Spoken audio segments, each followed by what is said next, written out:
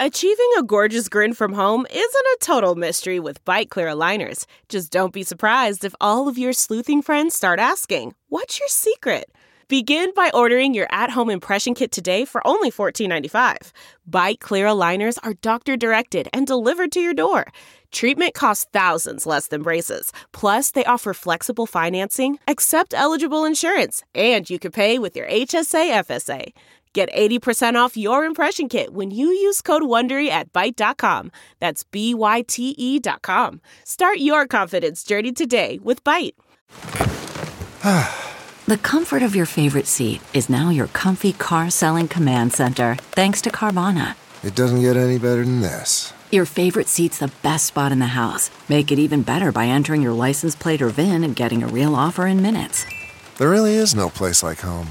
And speaking of home, Carvana will pick up your car from yours after you finalize your offer. Visit Carvana.com or download the app and sell your car from your comfy place. Don't touch that dial. You're tuned in to the Dread Podcast Network. Welcome to Development Hell.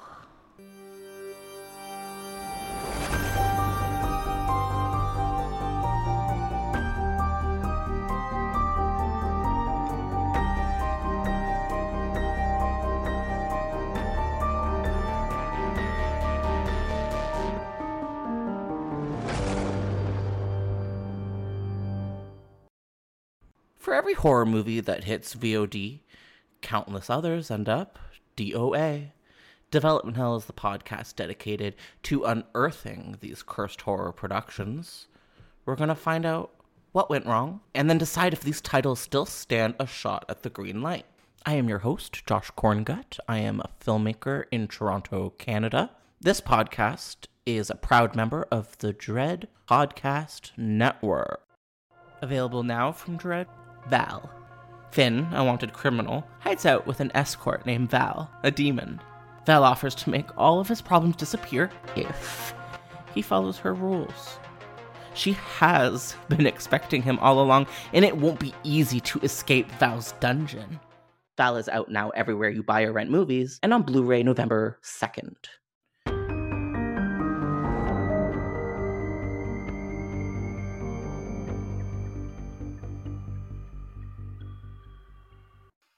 Welcome back to a brand new episode of Development Hell. We are in the middle of a brand new limited series. We are in the midst of Halloween is Canceled.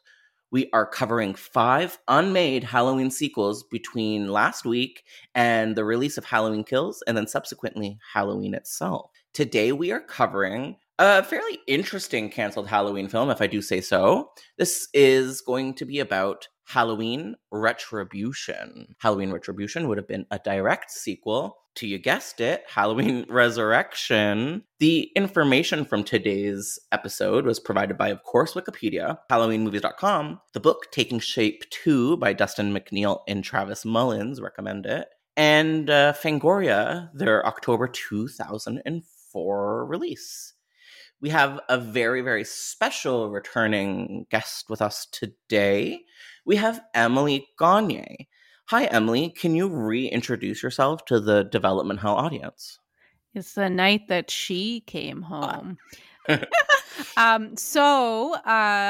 am a longtime listener of Development Hell, but I'm also a longtime friend of the host, Josh Korngut, of course. We have known each other since we were little kids watching Halloween a little too early. Way too early. Way too. I have memories of like in your basement midday, us just being absolutely terrified. We watched a lot of scary movies together. It's kind of what bonded us together. If you want to learn more about our relationship, you can listen to our previous episode, which is also about we've done several episodes, I suppose. Yes. But we did a specific other Halloween episode. Yes, we covered Halloween 3D, which I'm guessing we would have been covering in this miniseries if we hadn't covered it as the very second episode of Development Hell.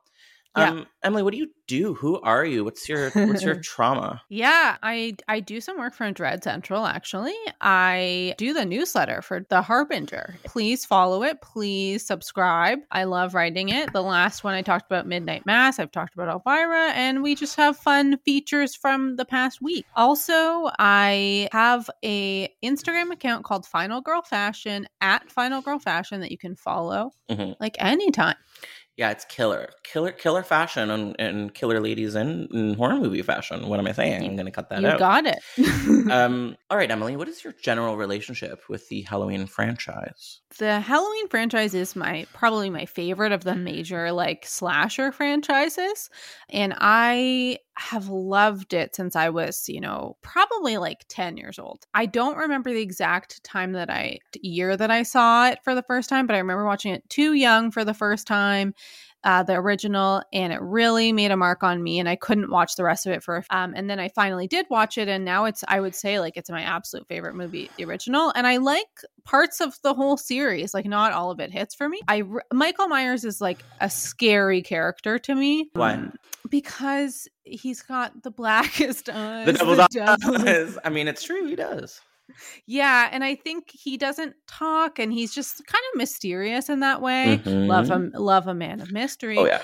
And he just seems like pure evil. Like there's nothing that's really motivating him. Like at least with Freddy Krueger, it's like, oh, he's like kind of wants to take revenge. It's kind of his thing. He also like he enjoys it, but he's got a personality that makes him feel like a little bit grounded in reality, even though he's supernatural. Whereas Michael Myers doesn't have that. He just feels like an evil force. Totally. There's like almost like a Lovecraftian evil blackness that kind of never is described with him. That's great. And when the franchise does try to give a reason for his evil, terrible behavior, it definitely is less frightening and kind of neuters the whole concept. Yeah, well, we have our feelings about the Rob Zombie Halloween, especially the first Rob Zombie Halloween. We do, and we hate them. Sorry if you like them. Big deal. Get over it. Although, we were talking about how Michael Myers isn't usually after revenge, which is true, but today in Halloween Retribution, everybody's getting their retribution in the end. It's a big theme, I would say. Revenge this time around. It sure is. It sure is. I am very excited to talk about this Halloween Retribution, to be honest with you. Me too. Were you, before we selected this topic today, were you aware that there was going to be a direct sequel to Resurrection? Like, I feel like you may have mentioned it to me before, but I don't think it came across my path. But sounds it like makes me. a lot. Yeah, it makes, well, you know the finer details of things sometimes. Thank you. Yes. And this is an area of interest for you, but like it had never come across my path, but it, like, reading about it makes a lot of sense that they were planning another one. Of course. This is the era before reboots, right before the era of remakes and reboots took hold. So I guess they were still trying to figure out, if sequels were still in popular demand, or like how would you continue a franchise around this time. We've said it once, we've said it twice, we'll say it many more times. Today's episode is all about Halloween Retribution, the never-made sequel to Halloween Resurrection. I think if you agree, maybe we can start off today's conversation talking a little bit about Halloween Resurrection, the movie that sort of laid the groundwork for what Retribution could have been. Can I give you a bit of a seminar on Halloween Resurrection? Do you mind? I would love to hear it. Oh my God, I'm so excited. So Halloween Resurrection was directed by Rick Rosenthal and written by Larry Brand and Sean Hood. It was released July 12th of all days, 2002. It made $38 million against a $15 million budget. Emily, do you know offhand what other Halloween installment director Rick Rosenthal directed? Halloween 2. Ding, ding, ding. We have a winner. Yeah. We're going to get into Halloween Resurrection because I forced you to rewatch it for today, but did you find any hints of Halloween 2 in this? Like, could you tell it was the same director at all? No. No. I only knew through the name. So, yeah. But I say we, but it is true. We both love the original Halloween 2. Like, we are big stans for it. Yes, so giant. All right, so how long has it been since you've seen Halloween Resurrection? I'm going to say like a couple of years. Okay, so it hasn't been a huge stretch of time for you. Yeah, no. I feel like I always like every Halloween season watch like a couple of the sequels, Mhm. you know? I usually watch the original again because I just do. How could you But not? I always like to check in with a sequel, and I usually watch H2O. Like that's my number one of the sequels. Mhm. But I sometimes when I'm feeling a little silly, I might go for another sequel. And this is one of the sillier sequels, I would definitely say. Tee-hee-hee. Do you remember the first time you watched it? Do you remember what that experience was like? I was trying to think about it because I watched it with my partner Perry. Hello, Perry. Hi, Perry. Last night, and we were both talking about that. And I think I just watched it in my basement. Like I didn't go to the theaters to see it. Mhm. I just watched it like at home, like rented it. Oh, And I okay. remember liking it, but being really disappointed by the opening scene. Well, I cannot wait to get into the opening scene. But before we do, would you mind if I gave you my little spiel about my Please. origins with Halloween Resurrection? Yes. So, if I recall, and I don't recall a lot, but if I do recall, this may have been one of the very first movies I ever managed to download onto a computer. I'm assuming around 2002, 2003. I was very excited about it. I don't know why I wasn't able to just see it normally. For some reason, maybe I didn't care enough or I wasn't allowed. Who knows? But if I remember properly, the version that I downloaded still had the original titles, which I believe was Halloween Homecoming. Does that sound familiar to you? Whoa. Yeah. That's cool. Isn't that cool? Yeah. And actually, the title does make more logistical sense, for sure. Oh yeah, because he's literally coming back to the. He's coming home, baby. Yes, she's. I don't know anything about the Beatles, but if I did, I would sing that intro to "She's Coming Home." Do you think this movie is deservedly maligned, Emily Gagne? It's Well, I did enjoy it upon this watch. Yeah. Do I think it's a great movie? The answer is no. Big. But do I like it? Like, do I enjoy it for its like silly value? Do I like watching Busta Rhymes like come face to face with Michael Myers dressed as Michael Myers? I mean, I do. Yeah, I do. I would say I do too. I definitely was on the bandwagon of like truly maligning this installment probably my whole life until this rewatch. This rewatch today, I was like, well, this is just genuinely funny, and I believe it's in on the joke to a certain degree. I don't hate the characters in a way that I used to. And Yeah. I absolutely don't dislike Busta Rhymes in this at all. He's very funny. Yeah. And I do think he's in on the joke. What do you think about that? Yeah, I think so. I mean, like, you can't say like trick or treat, motherfucker, without like knowing that what you're doing. It's you know? silly, but he's committed. He is. He's very committed, and that's why I'm excited. I'm extra excited to talk about Halloween Retribution because he does come back. He does retribuse in Halloween Retribution. Before I get into any more questions about Halloween Resurrection, why don't we take a moment to talk about that intro, that teaser? Yeah, so the opening of Halloween Resurrection sees Laurie Strode in sort of like a mental hospital. Mhm. Michael comes in and kills her. Busts in the door. He literally just like walks through the door, which is very funny to me. Yeah. The shape comes in. Yeah. The shape. Yeah, so they get into a battle throughout the hospital. Laurie gets some pretty iconic lines in. She's truly acting her butt off. And they do have a pretty beautiful moment on the roof where he does, unfortunately, stab her in the back. She kisses him and says, "See you in hell, Michael." And then she has a pretty iconic slow motion fall sequence. She sure does. I remember thinking that this really just did her wrong. And it does, because she doesn't, like, Laurie should not be dead, and not like this. In retrospect, now that I'm rewatching it with less judgmental eyes, what do you feel? I mean, like, I always like when a series, like, kill off a key character like that. Like, I usually respect that.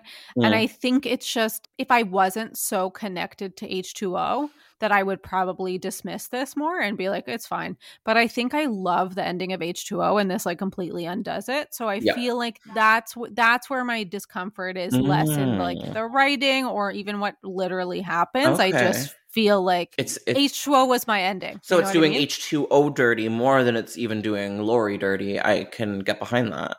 Yeah, that's my feeling. But like, I also just have this extra special connection to Laurie Strode that I think makes me extra sensitive to everything her, whereas like other Final Girls I'd kind of be like, okay, whatever, you know? Is this franchise extremely respectful to mental health crisis. No. No, it's not. Oh, tell me more. Yeah, no. I mean, number one, I think Dr. Loomis needed some help himself. Oh. Like he had. That's so funny. I just rewatched Halloween 4 for this podcast. Oh yeah. He's not doing well in Halloween 4. You know the meme I have on the internet where it's just basically him looking as lunatic unhinged as possible, and it's kind of a slap. Yes. Yeah, that's from Halloween 4, which I did not realize till recently. Yeah, I mean, I love Dr. Loomis, like, don't get me wrong, but like, you know, there's also a lot of stuff with, you know, and even in Halloween Retribution, like there's parts with Smith's Grove, and you know, it's kind of also like an easy way out. Like mental health and horror is such a easy connection, like, you know? cults. Yes. It's an easy way out. It just explains anything. Peaches Christ was on the podcast not to name drop or anything, and she had some interesting feedback on how she hates the Rob Zombie films. And I'm sure you're going to be aware of this take, but it was fresh to me. But in Rob Zombie's movies, it's doing it with poor people, and that's like even more of a mistaste. Mostly, yep. I had Peaches Christ on the podcast. Well, it's an amazing get. It'll never get better than that. Sorry, Emily. I'm sorry. It's fine. At least I got here first. Truly. You really did. All right. What did we feel about protagonist Sarah Moyer in Halloween Resurrection? I feel a little bit neutral. Okay. I mean, could be worse. Yeah, like I don't dislike her, but like she's not super memorable. And I think like I was actually going to bring up that Freddy, who is the character played by Busta Rhymes, is a final boy in this movie. Love a final boy, which I don't know why, but I do. Yeah. Well, it's technically subversive. So technically, yes, it is. Accidentally, even one would say. Yeah, they actually use the word subversive in the script for Halloween Resurrection, which I was like, okay. Who says it? It's got to be Freddy. Oh wait, no, sorry. Retribution. Well, that doesn't surprise me as much because Retribution was pretty we'll get there, but I wouldn't say it was a dumb script comparably to Resurrection. Actually, I think it was quite smart. Yeah, I agree.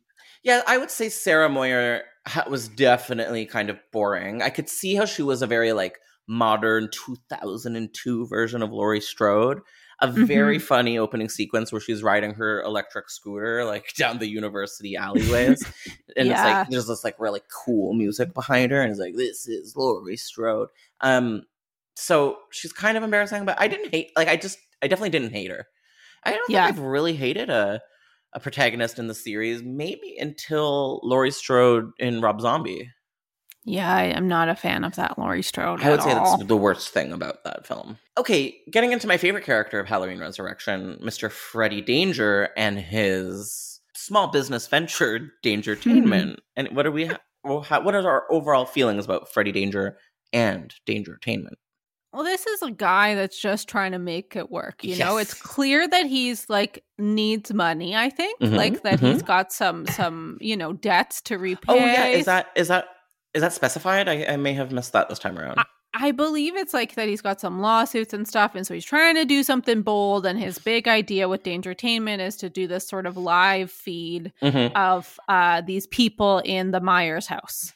And not a bad idea, to be honest. But he goes into it planning to sort of basically prank these kids. Yes, because he's got a Michael outfit that he does show up in. But the real trick of it all is that the real Michael is there too. He's there, and he's a lady in wait. Oh yeah. So this little Dangertainment Michael Myers setup, does it remind you of a real life reality show? Yeah, by the name of Big Brother. I was like, is there a horror reality show I missed out on? One called Scared Famous or something on VH1. Maybe that's the wrong name, but Alaska was on it, and it was a bunch of crappy VH1 celebrities in a very similar setup. No, it definitely has a Big Brother feel to it, and I'm saying that because I want you to tell everybody what job I've had in the past. Josh has worked on Big Brother Canada. So yeah. And honestly, it was scarier than this. Oh, it's okay. But I some of the supporting cast in this is kind of funny also. Was that Ryan Merriman? Yes, it was. That's another final boy for the books. Yep, he's in there, and he's from afar. He's in afar. And Yeah. that subplot was more interesting to me this time around than it ever was before. It's still stupid, but I kind of liked it. It added to the stakes and to the fun. Also, love when I see a Pulp Fiction costume that doesn't require blackface. Oh my God, I know. Well, I was like, ugh, Pulp Fiction, 2002. Come on, guys. But yeah, you know what? The fact that it wasn't blackface, it's a win for everyone. That's what I'm saying. But also, like, some of the people that are in the house, Sean Patrick Thomas, who was a big star from Save the Last Dance. Which was before this. Yes. So I remember being thrilled that he was in it, like, back in the day. I'm when still I watched surprised that he's in it, and he's not a lead. He's supporting. No. He's like he's so famous. Oh, we haven't even talked about the other most famous cast member, Mrs. Tyra Banks. Oh yeah. I mean, can't forget it. No, This movie has a lot of like reasons to want to watch it. Truly. Yeah, 13 reasons maybe. I agree with you. I think it's really fun. I think that it may have been unjustly maligned by, all of us over the years. And I'm wondering if there are some, I don't know, not amazing reasons for that. Do you know what I'm sort of hinting towards? Like racism? Yeah, maybe. Because it's a fairly black film. We have, unlike almost any other slashers at the time, we have multiple, 3 or 4 POC characters in this movie. And they're, not just in one scene. They're present. And one of them lives. Yeah. Yeah, one of them is a hero. I get that too, but I think that some people were making fun of maybe, and I this is the worst word. I'm not using it in genuineness. I'm using it in this is how it was described. But I know people call this kind of the urban Halloween, which is so gross. Well, I'm sure behind I feel like the gross suits who were the Weinsteins. Let's be honest, at the time, very much did that strategically. I think. Oh yeah. It definitely feels like this was targeted towards a POC audience. And I think they were dipping their toes into that territory even with with H2O, with the prominent featuring of LL Cool J. Okay, I love that character, by the way. So. I love him too, and we're going to get into him pretty soon because he comes back into the conversation. Overall feelings about Halloween Resurrection in 2021? I think we should resurrect the conversation around Halloween Resurrection. I love it. That's beautiful. That's a headline. Okay, good. Write that down. Yeah, I agree. I was really surprised by how fun and silly this was, and it kind of didn't take itself too seriously. Maybe the worst parts are the blatant Blair Witch Project ripoff, at least 3 years too late. Yes, I would agree with that. There is one section where Sarah is looking at a camera and it's up her nose, and she's like, "I'm scared." And I was like, "Oh my God, this is not a reference. This is just capitalizing off of a trend." You know what? If you haven't seen it in a long time, I do recommend checking it out again. Yeah, it's kind of interesting. I just rewatched Freddy vs. Jason last week, and I feel similar vibes from both of them in that they're just a good time, But are they perfect? No, they're not perfect, but they are fun, I mean, I watch Freddy vs. Jason once a month, and I'm going to say that movie is 1,000 times better, so you're being very disrespectful. Wow. So that was Halloween Resurrection. The basis, the foundation, as Kate Nash would say, for the never-made Halloween Retribution, which I think we're ready to get into. How do you feel? Yes, I'm ready. You're ready? Can I give you a little bit of information about this movie that never got made? Please teach me, all right, Carrie Tate. Oh my God. I will. So Halloween Retribution, as I just said 5 times, was going to be the direct sequel to Halloween Resurrection around 2004. Development began on a sequel to Halloween Resurrection, and one of the very first writers considered was Mr. Joe Harris. Emily, do you know what Joe Harris is famous for writing? I do. It's Darkness Falls. Gotta love Darkness Falls. Anyone that knows me knows I have a soft spot in my heart for Darkness Falls and Emma Caulfield. Yeah, so that could have been an interesting take, although it probably would have been absolutely terrible. So after Joe Harris kind of got swept under the rug, Dimension Studios was seriously considering bringing back both Busta Rhymes' Freddy character as well as LL Cool J's Ronnie for a new installment, because they have both survived. And technically speaking, these are the last two people to defeat Michael Myers in canon.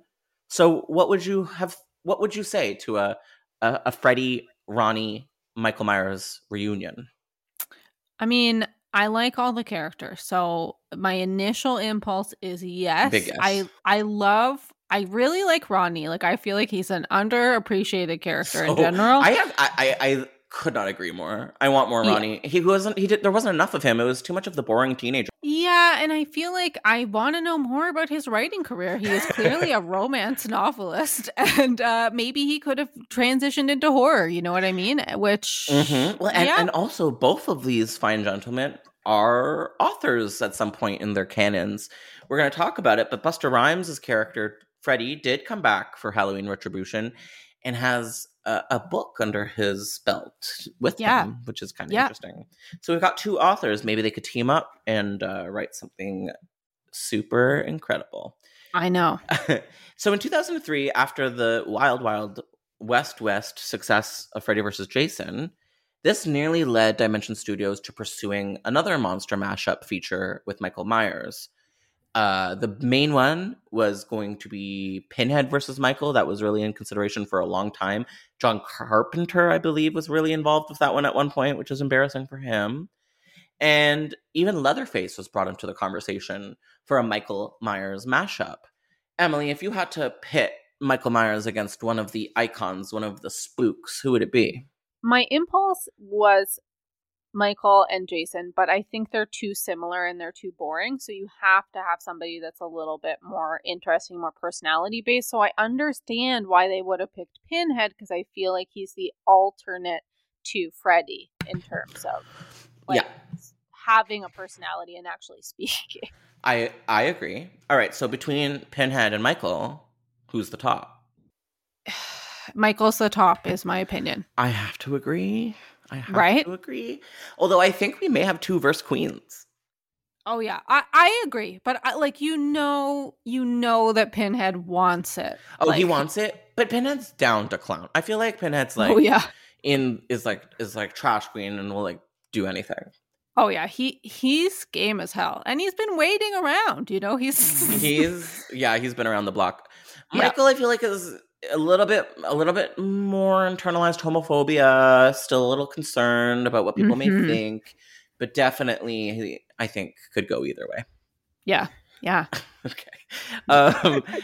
Okay, yeah, so we're talking about the drafts that were coming between 2002, 2003, 2004, and around this time was also the very first instance where the studio was considering bringing back the classic group of Haddonfield survivors to pit them up against Michael, which clearly has made its way down the line because that seems to be the plot for Halloween Kills. Kind of interesting, yes. Right? Do you feel like they were going back to these old school treatments when developing Halloween Kills? That's interesting.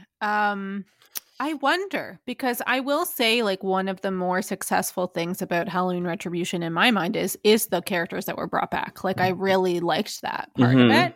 And I think that also I get a sense, just even from some of the recent promotions for Halloween Kills, that Jamie Lee Curtis is going to be done with this after this trilogy. I don't mean after this movie, but it's possible she could get killed off in this one.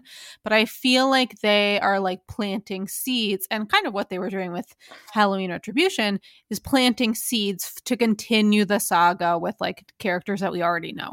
Yeah, Malik, maybe. The daughter from the new one. Yeah, yes. I think that that's something that they want to continue. Judy Greer is dying in Halloween Kills. I'm saying it now. This is my bet. Judy. R.I.P. Judy. Do you think Judy's going to survive? I don't know. I really have been trying not to read too much about Halloween Kills because I want to be surprised. I haven't read any spoilers either. Yeah, I'm anxious about it because we have we share a sort of feeling about Halloween 2018, which we won't get into, but I think it can only go up for me. So it should be interesting to see. So the writers at the time who eventually did produce the script for Halloween Retribution, they were British, and their names were Jim Keeble and I think it's Duddy Appleton. How would you say that? That's how I would have said it, Duddy Appleton. I like the name. It's weird. So we had these two writers. They were two British writers that ended up...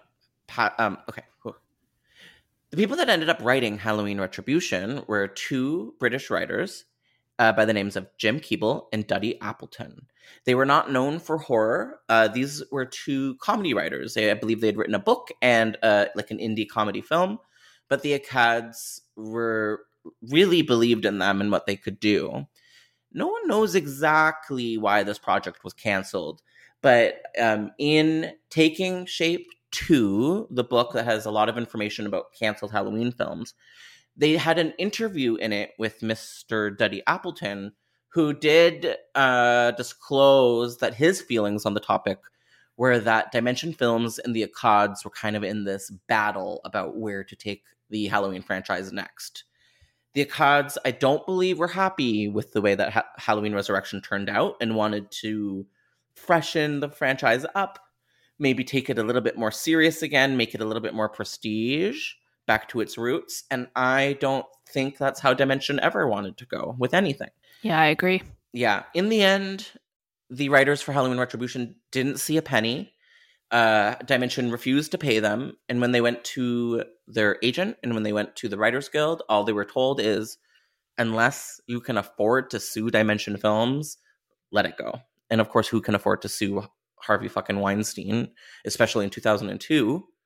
Mm-hmm. So they were left out to dry, which is really shitty and very indicative of what was going on behind the scenes with Dimension Films at the time. It especially sucks because I really liked the screenplay, and we're about to get into our thoughts on it. Yeah, I agree with you. I feel like it was actually like shockingly good to me. Shockingly good. Yes. Yeah. Maybe like, and that's been the case with the unproduced Halloween scripts that I've read with this series in particular. The unproduced Halloween 4 by Dennis Etchison, really interesting and cerebral. And this was a beautifully written script with layers and motifs, and like it was just well written. A big chunk of it, like the overall sort of setting for this film is Halloween in the snow, which is really cool. I always love a snowbound slasher installment. We have an episode on the canceled snowbound Candyman from around the same year, which would have been interesting to see. And at the very beginning of this film, they allude to the snow setting by having like a book shred into a little 1,000 pieces and sort of rain down like snowflakes. So there's lots of like allusions and foreshadowing in the script that is actually quite elegant. Mm-hmm. So before I give a general description on what the script was about, what is our overall takeaway after reading it?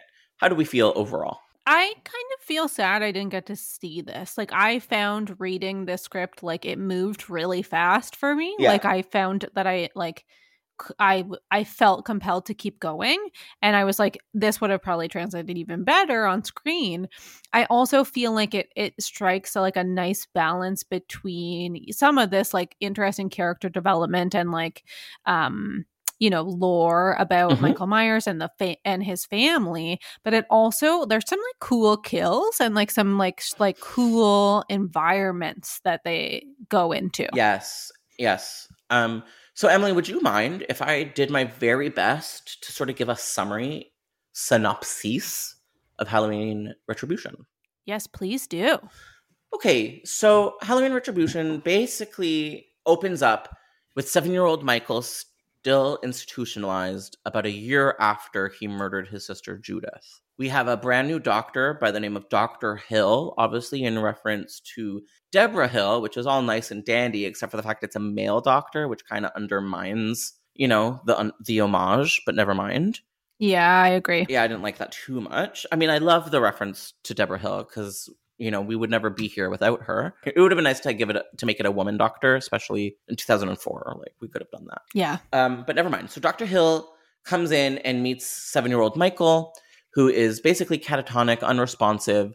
The nurse who introduces him says, this is pure evil. I don't know what you're doing here. You're disillusioned. There's nothing you can do to help. So he's left alone with little Michael. And for some fucking reason, he brings very sharp, coloring pencils.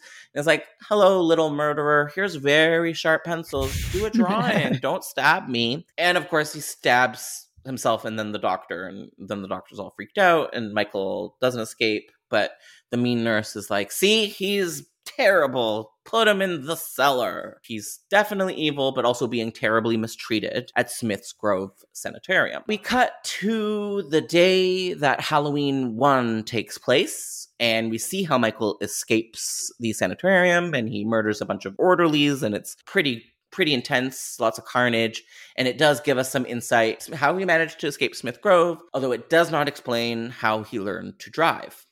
So, yeah.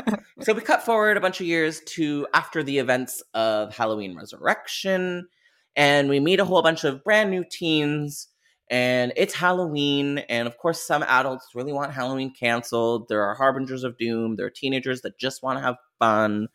And we meet our new lead by the name of Leah, and she joins her friends in a great big van to go party at some cabin in the middle of nowhere. And she brings along her mute 14-year-old brother, Noah, because she can't just leave him at home, and she is coerced into going. Now, of course, things don't go according to plan. Their van breaks down in the middle of the wilderness, and it begins to snowstorm. This is not something that happens a lot in Illinois, but it can happen, which is kind of a cool setup for a Halloween movie. So we have all these kids in the middle of a snowstorm, in the middle of nowhere, trying to find shelter. And the only shelter they manage to find is the abandoned Smith's Grove. They don't know what it is. They manage to get their way inside.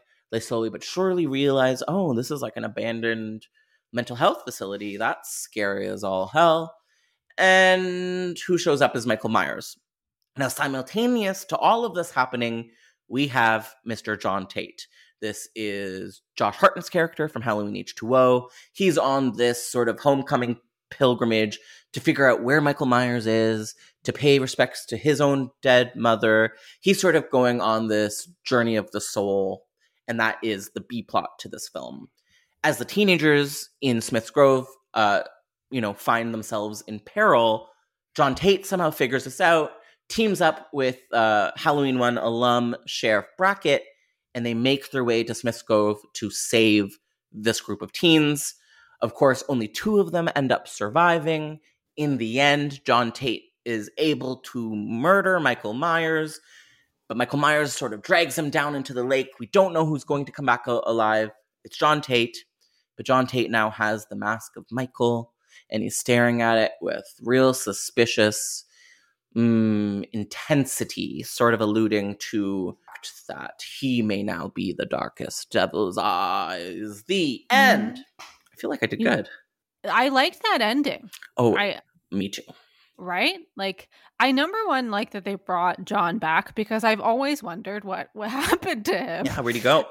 I know. And I like how they managed to give him substance over the events of a film that he didn't even show up in. It's very interesting. Yeah. It's super interesting, and I wonder where they would have taken it after this if they made this movie, and then of course there was talk of another sequel. Would he really have stepped into the shoes? And would have fans been hateful about that, because people do not like replacing their slasher icons in the case of Friday the 13th Part 5. So I did happen to forget about one of our opening kills with Freddy. Do you remember that sequence? Do you want to walk us through what happened there? Yeah, so as we mentioned a little bit earlier, Freddy is now an author, and he and John Tate actually meet at a book signing, where Freddy's kind of it really kind of reminded me of Scream 3. Oh yeah, sorry, 3. Scream 3 when like Gail is like doing lectures and talking about her book and all that stuff. And Freddy's kind of like taking it lightheartedly, and he's kind of like assumed this like hero sort of narrative. Anyways, he's kind of like a bit of an asshole, like a charming asshole. And so he leaves the signing and he goes like into the parking lot, and he's struggling to get out, I guess. And then he goes up to the security van, and of course Michael's in it, and he basically attacks and kills him in this parking lot. Do you remember how he kills him? Freddy has like the copy of the book, which is called Unmasking the Monster. So good. I have to get a copy of that. And so he's got it to his chest, and like Michael stabs through the book and then eventually stabs through him. But I guess on the book cover is a photo of Freddy himself that like gets stabbed through as well.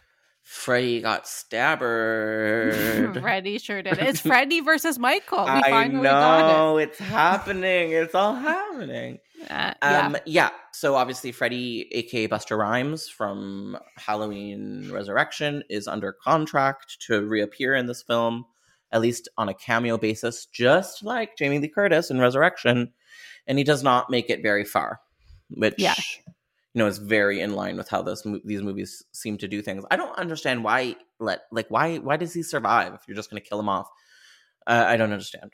It's like it's very similar Nightmare on Elm Street 4 vibes. Like, have all these cool characters that manage to survive.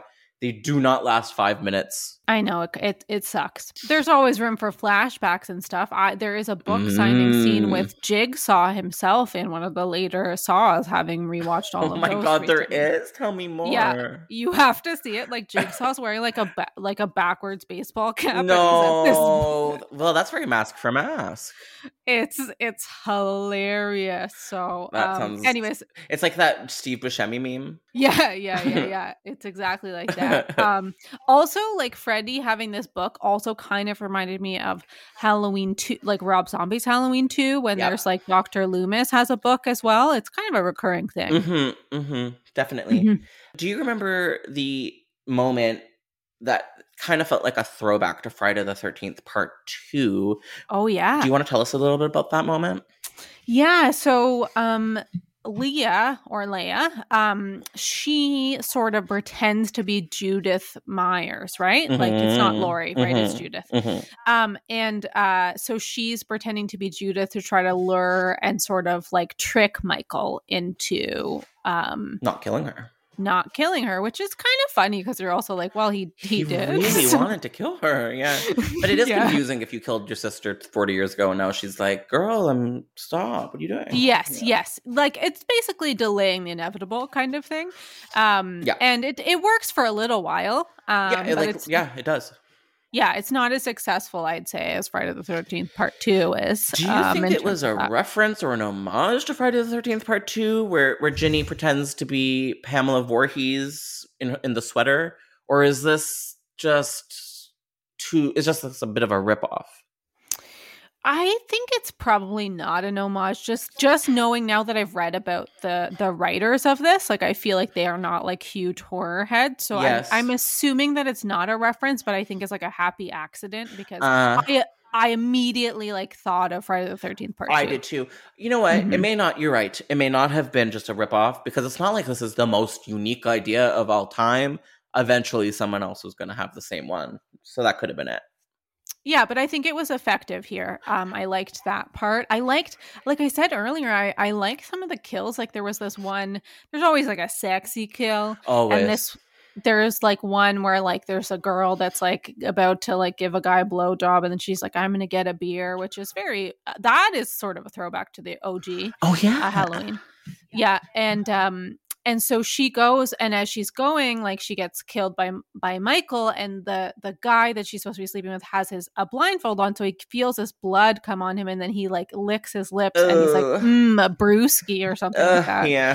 Yeah. So he's having blood, and then he gets killed. And there's some fun stuff with like an old pool in this, and can you remind me of that? Yeah, they just like basically they're all in like the bowels. I hate that. No, I love that. I love that. Keeping it in. Keeping it in. They're in the bowels of Smith's Grove, and so there's like different like areas, and there was sort of like a pool or like a water treatment area. Oof. And which is kind of is scary. Oh, yeah. But I liked that, and like also part of how Michael got out and around and back in the day was through like the tunnels underneath Smith's Grove, which become like the sort of the setting for the climax of the movie. Before the second climax, there's a few endings here, I would say. Very Lord of the Rings Part 3, but yeah. Yes, but not as long. I don't know. No. But the end of this movie is like set outside, in like an icy landscape, which I thought was kind of cool. Very cool. I know we've said it, but I don't think we've driven home enough the fact that this takes place, in the snow, in the ice. That we've sort of dropped the crunchy brown leaves aesthetic, the black brown orange aesthetic of Halloween, and have replaced it with like a very cold, white, scary, snowbound aesthetic. And it's really cool. It's a very nice direction to see it go in. We've heard about it possibly happening for many of the slashers. We talked about Candyman Part 4, which was going to take place in the snow. And there was an unmade Friday the 13th reboot sequel that was also going to be in the snow. I really want to see these movies. Yeah, and I think like I could just kind of foresee the poster for this movie, like to see the white mask of Michael with the snow. Like I feel like it kind of there's something there, Yeah, well, yeah, 150%. Yeah. Emily, how does this movie end? So basically, the end has Leah and her brother Noah and Sheriff Brackett and John Tate like all sort of trying to defeat Michael. Mm-hmm. And Michael falls through the ice. Yeah. And he goes under, and then, but he's not done yet, and he pulls John into the ice. Mm-hmm. John does come out again, and comes out with Michael's mask. We assume, and I don't think we know for sure that Michael is dead, but like he's presumed to be under the ice, which is like, I mean, it's hard to come back from that, but he was set afire. Yep. The last movie, yep. And he was okay. So Freddy died by fire, Jason by water. How do we use that? It's my favorite line. Favorite line in any horror movie. Yes. So, maybe there was another hole in the ice somewhere that he could have popped out from. Who knows? Yep. Pingu. Yeah. The idea is that he's probably dead. It actually kind of reminded me, I don't know if you saw the Megan Fox movie Till Death. No, recently. But I saw the poster. Yes, and so it has a climax that's also on the ice with people going under and stuff. And I don't know about you, but I find like getting trapped under the ice, which plays into one of my favorite movies to die for as well. Hell yeah. Getting trapped under the ice is scary. There's nothing scarier, Emily. Yeah, the ice stuff is great. I really like it. And I also thought it was really interesting within the writing when John Tate submerges into the really cold black water. And then when he emerges, he's like evil. Like something happened to him under the surface. And that's really, I'm going to use this word again, kind of cerebral and interesting. Yeah. Like also did like hit like Michael Myers' soul like transfer into his? That was the way it sounded when it happened. Yeah, I don't know. But also, something like we've talked a lot about John Tate, but I would like to just like circle back to Sheriff Brackett briefly. I think we haven't even touched on that. So can you give us some information about what's going on here? Yeah, so Sheriff Brackett, if you guys remember, he's in the original Halloween. He was the sheriff, and his daughter, Annie, died. And so he also is looking for retribution for what Michael did. And so there's some like really interesting and I would say emotional moments with Sheriff Brackett where like he sees another like dead teen girl and he's like, and John's like, that's not Annie. That's not Annie. Yeah. Yeah. It's really sad. Yeah, it's super sad. And then there's another part where Sheriff Brackett tries to shoot Michael and it doesn't like there's no bullets in his gun. And I took down this like description in the script that I like it's kind of cheesy, but I also liked it. Sheriff Brackett's standing there waiting for Michael to finish him off, but Michael's not interested in him. He destroyed him long ago. Oh, it makes me sad. I know, he just is a sad man. Dad. I hate sad dad. I It's a know, sad I know. dad. I know. It really kind of breaks my heart a little bit. Yeah, me too. But I am happy for him in the same sense that he did get to see Michael go down in this way. Yes, you know? did. Yes, you did. And that, you know what? And that is therapy. You know, he's fine now. He's totally fine. Yeah, these moments of tragedy that are effective is just like, oh yeah, this is good writing. This is good. No wonder it didn't get made. You know? Yeah. It's too good. I also wanted to sort of note that something that I liked about this script was like the kids didn't sound too ridiculous. Like they were like there is some bad dialogue, but I've read some other treatments where and I won't get into it, but I've read some other treatments for like Halloween sequels or even just other like slasher possible sequels that like the kids just sound like insane. Yeah, like sex crazed 55-year-olds. Like, it doesn't make sense. Yeah, it's like it's trying too hard. And this one, like, I'm not saying like it was perfectly written or anything, but I think that it's like a little bit less like obvious and a little bit like the tropes are still there. Like there's still, obviously I said like the somebody gets killed after a sex scene, like that's very like tropey. Hell yeah. But I think like I didn't like cringe all the time. Like I could have been cringing more. I agree with you. I really like the setting. I really like a bottled setting. I think that's fun, scary, and simple in a way that I really like. I liked the main teen. I liked Leah, and I liked her 14-year-old brother. I found the rest of the teens to be extremely forgettable in line with the other sequels. And in my opinion, that was kind of one of the ways that this script didn't transcend its predecessors, although it did in many other ways. So I don't want to be a greedy little man. Yeah, like I'm not. I couldn't tell you the like differentiating like personality traits of the other characters. Yeah, it's like if the boys were horny and like the girls were vacant, and I even think one of the female characters was described as vacant, which at least you're being honest with yourself. Yeah, and she was definitely a blonde character, which I resent. So Tanya with an O? Is this one? Yes. Tanya with an O. Tanya with an O. Who do we prefer? Tanya with an O, Tanya with an A?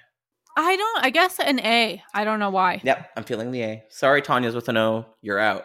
My favorite callback reference that was mentioned at least 3 times was quoting Outkast's hit track, Miss Jackson. Okay, but I will say it was misquoted. Oh, tell me more. Tell me more. Because I think it's hello, Miss Jackson is what the person says. And it's like, I'm sorry, Miss Jackson is the lyric. You know what? There's something like if I was to be quoting a song, I would be misquoting it. So this is just realism. This is naturalism. This is theater of cruelty, honey. I guess. I think I just know it so well because it's the best song. Also, Perry is Perry Jackson, my boyfriend. Yeah. So you are Miss Jackson. Yes, or I could be singing it to his mom. Or sorry. To him. Yes, I'm sorry, Mr. Jackson. I am for real. But yeah, they're like, I would say this, I expected this movie for no reason other than, it didn't get made. I expected this movie to be much more embarrassing than it was. And I felt like it was much more substantial. And I could tell that the writers did really put some thought into this one and into making it different. Like we've talked a ton about the snow, but you have to kind of respect that they weren't we're just going to do the exact same thing as every other Halloween movie. Yes, absolutely. But this did feel like the BBC Halloween. Did it not? It had BBC, if BBC produced a Halloween sequel all over it. The Brits, they're good. They know how to write with a little bit of layer. Yeah. It's devoid of color, but there's so many interesting characters. Literally that. It's just we've covered it all, big and small. What are our overall thoughts? I feel like I have a sense of it, but let's get it into a neat little package. Yeah, I think that Halloween Retribution, aka Halloween Retribution 25 years later, but it didn't actually get made. They didn't make it. Later.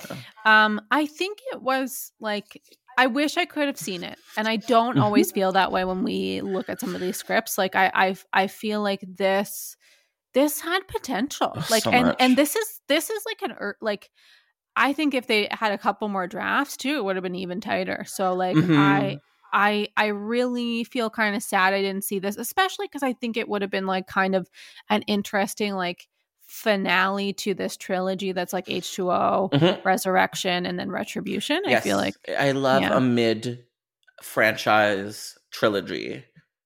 Yeah. What would you say the other mid-franchise trilogies are out there in this world? Not just in Halloween, because I There guess is one you in could Halloween, say, yeah. 4, 5, and 6. 4, 5, and 6, absolutely, yes. And then I guess, would you say like 3, 4, 5? Yep. 5? If you're talking about Nightmare on Elm Street, then yes. I was, yeah. Big yes in a Sunday dress. I don't foresee there being many related Friday the 13th, but maybe I'm just not as familiar. Yeah, I was thinking about those two examples specifically as a mid-franchise trilogy, and I live for it. Oh, and obviously we're in the midst of one right now with Halloween. Very excited to see how Halloween Kills turns out. Yeah. I'm going in with low expectations, which really could bode well for me. Because last time we had the opposite, which is always dangerous to do, especially with a Halloween movie. Come on.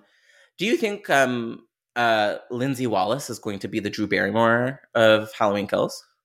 Wow. I kind of love that, and I think it's very possible because also that the woman who plays Lindsay Wallace is a housewife. She is. And so I think that would be kind of like a move, like to appeal to a even different audience too. Do you think, given the chance, she would steal the Myers house away from Michael? Well, maybe. You never know. Yeah.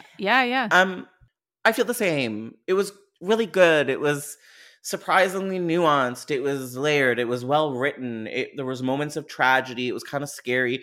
There were a couple of funny moments too. It was like kind of a perfect sequel. It was kind of like a perfect slasher. Really tragic that Dimension were run by a bunch of imbeciles and weren't able to see this for what it was. Not surprising though. Emily, are we excited for Halloween Kills? How do you feel? I already mentioned my feelings. Yeah. I'm excited. I'm always excited to have a new Halloween movie, and I'll watch them all, even though there's been ups and downs for me. Yeah. But I think I just am really drawn to Michael Myers as a character, and I'm drawn to Laurie Strode. So I think, I have to watch Halloween Kills. Like, do we have Peacock in Canada? I feel like no. We do not. So that is kind of an interesting twist. Both Josh and I live in Canada. We live in Toronto. Hi. And so I'm kind of curious to see how that's going to roll out, because it's complicated. If we don't have Peacock, like, where does it land? And oftentimes, as somebody who does also have another job working for like a broadcaster, I know that the rights things they're kind of complicated. They're wild, yeah. So I have a feeling that we're not going to have a streaming option in Canada. I have a feeling too. We didn't get that for Malignant, and we didn't get that for Zola. There's a lot of that stuff that we're not getting. Yeah, absolutely. But you know what? There's still time. Like, Halloween Kills, what is it, coming out on the 15th? Between now and then, we're recording this pretty early in the month. So I feel like maybe there could be a surprise in our midst. Maybe Crave is working on it. Crave always has something up its sleeve. For those who don't know, Crave is kind of like Canada's HBO Max. Correct. This is the case. If you're listening, Crave, Emily, where can you be found on the internet? Wow. I've tried to scrub everything of me off the internet, but I haven't done a good job. Carrie Tate. I love Carrie Tate. I relate. So I am on Twitter at Emily Gagne. That's EMILY GAGNE. On Instagram, you can find me at Lady Gagne. Yes, you heard that right. And also, as I mentioned earlier, I have another Instagram profile called Final Girl Fashion that I'd love if you could follow, because I feel like this month I'll be posting a bunch of great fashionable horror ladies. How could you not? It would be an atrocity if you didn't. And honestly, if you have not subscribed to Dread Central's newsletter, The Harbinger, what are you waiting for, huh? There's gonna be a gif of that in a future issue of the Harper Thank Dragon. God. I can guarantee. Thank God. Well, I mean, I have squeezed Helen Shivers into Horoscopes, and other initiative by Dread Central, so we got to keep the spirit alive. And we've got I Know What You Did Last Summer series coming, so Yes, we do. It's relevant. Yes, we do, and I'm very excited about that. And we're going to be doing some interesting Dread Central content with some of the creators of I Know What You Did Last Summer, the Amazon series, and I cannot wait for everybody to find out more. Ooh, I'm intrigued. Yes. Well, that's it, Emily. Thank you so much for coming back. You're always a great time. You know your shit when it comes to Halloween, and you're my oldest friend. That's all.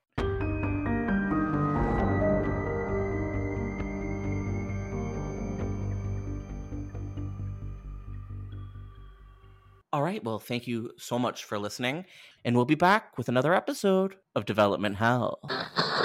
Thank you for listening to the Dread Podcast Network.